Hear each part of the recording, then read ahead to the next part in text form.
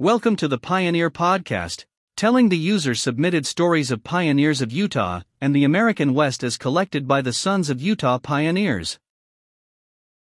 This episode of the Pioneer Podcast is an audio file generated by a pioneer biography submitted to us at pioneerstories.org, a webpage of the Sons of Utah Pioneers. We invite you to share your family pioneer stories too, by going to pioneerstories.org and clicking the red Submit button.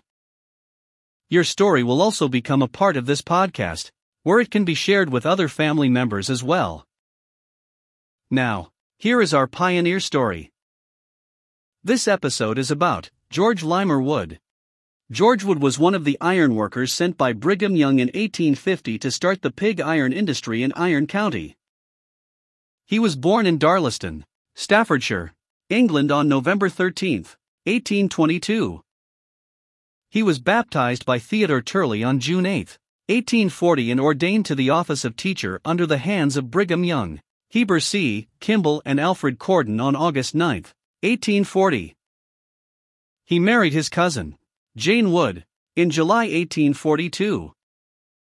George was very active in the church in the Midlands of England until January 1849 when he, his wife Jane, children Joseph, Anne and Mary, along with his brother Samuel, Samuel's wife Jane and brother Stephen went to Liverpool to sail to America. The ship sailed 11 weeks before arriving at the mouth of the Mississippi River. George related to family members in 1858 the following incident on his journey to Utah. Hundreds of the Latter-day Saint emigrants had been stricken with cholera at New Orleans and throughout the journey up the Mississippi River.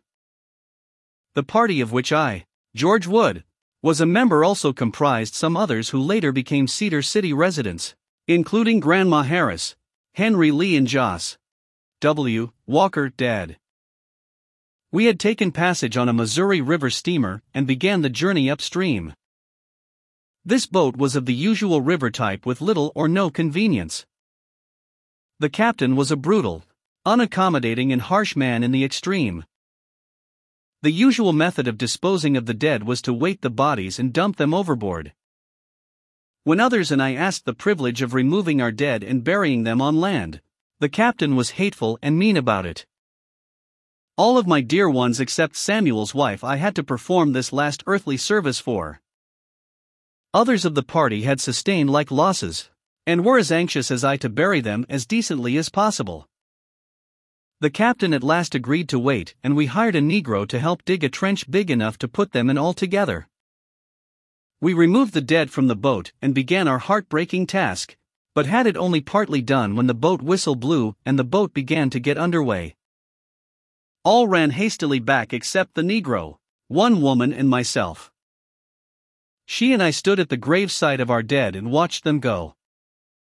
What bitterness of spirit I experienced only God knows. Was this what I had come to America, the home of the brave, for? Here I was with two strangers standing beside the open grave of a group of strangers.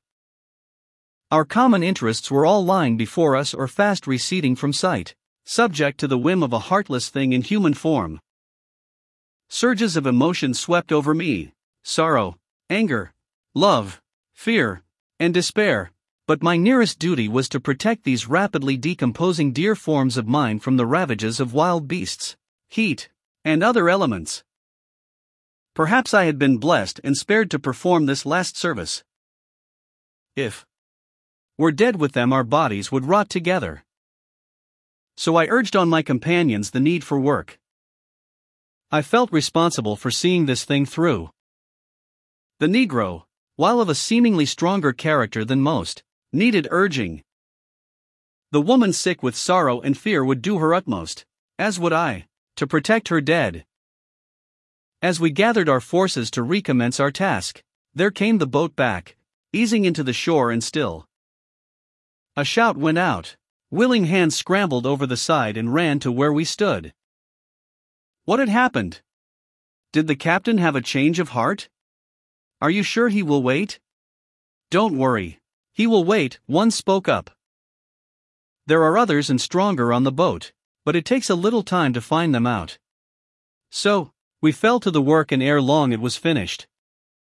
We rounded the mound, gathered some loose rock, paused a moment in silent tribute, and walked quietly back. As we made our way back to the boat, I turned, removed my hat, presumably to wipe away the sweat, and silently consigned my loved ones and the spot upon which they lay into the keeping of Him who knoweth best. Perhaps each honest soul of all that company did likewise. But the bitter enmity of our enemies toward any they knew were Mormons prevented any demonstration on our part. And so we watched the spot until a bend hid it from our gaze. I was anxious to know what had happened. I was told there was immediate dissatisfaction on the part of nearly all of the passengers. There was whispering and counseling together in groups. Some spoke to the captain kindly and remonstrated over his treatment of fellow passengers. Instead of relenting, he became sullen and ugly, still traveling upstream with all the speed he could command. At last, failing with kindness, Joss Walker took it upon himself to try another method. He was a big, slow, gentle-speaking man ordinarily. Perhaps he was aroused to an unusual degree, but he secured a rope and walked up to the captain. "Now," he said, "we've tried persuasion to see if there is any humanity in your wretched carcass.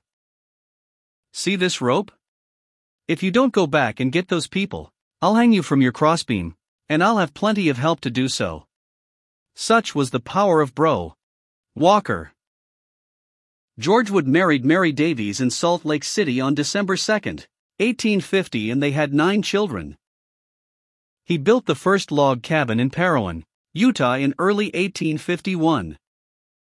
The cabin was moved to Cedar City as the iron workers moved there to be closer to the iron ore and to a more abundant supply of cedar trees needed to form charcoal to refine the ore.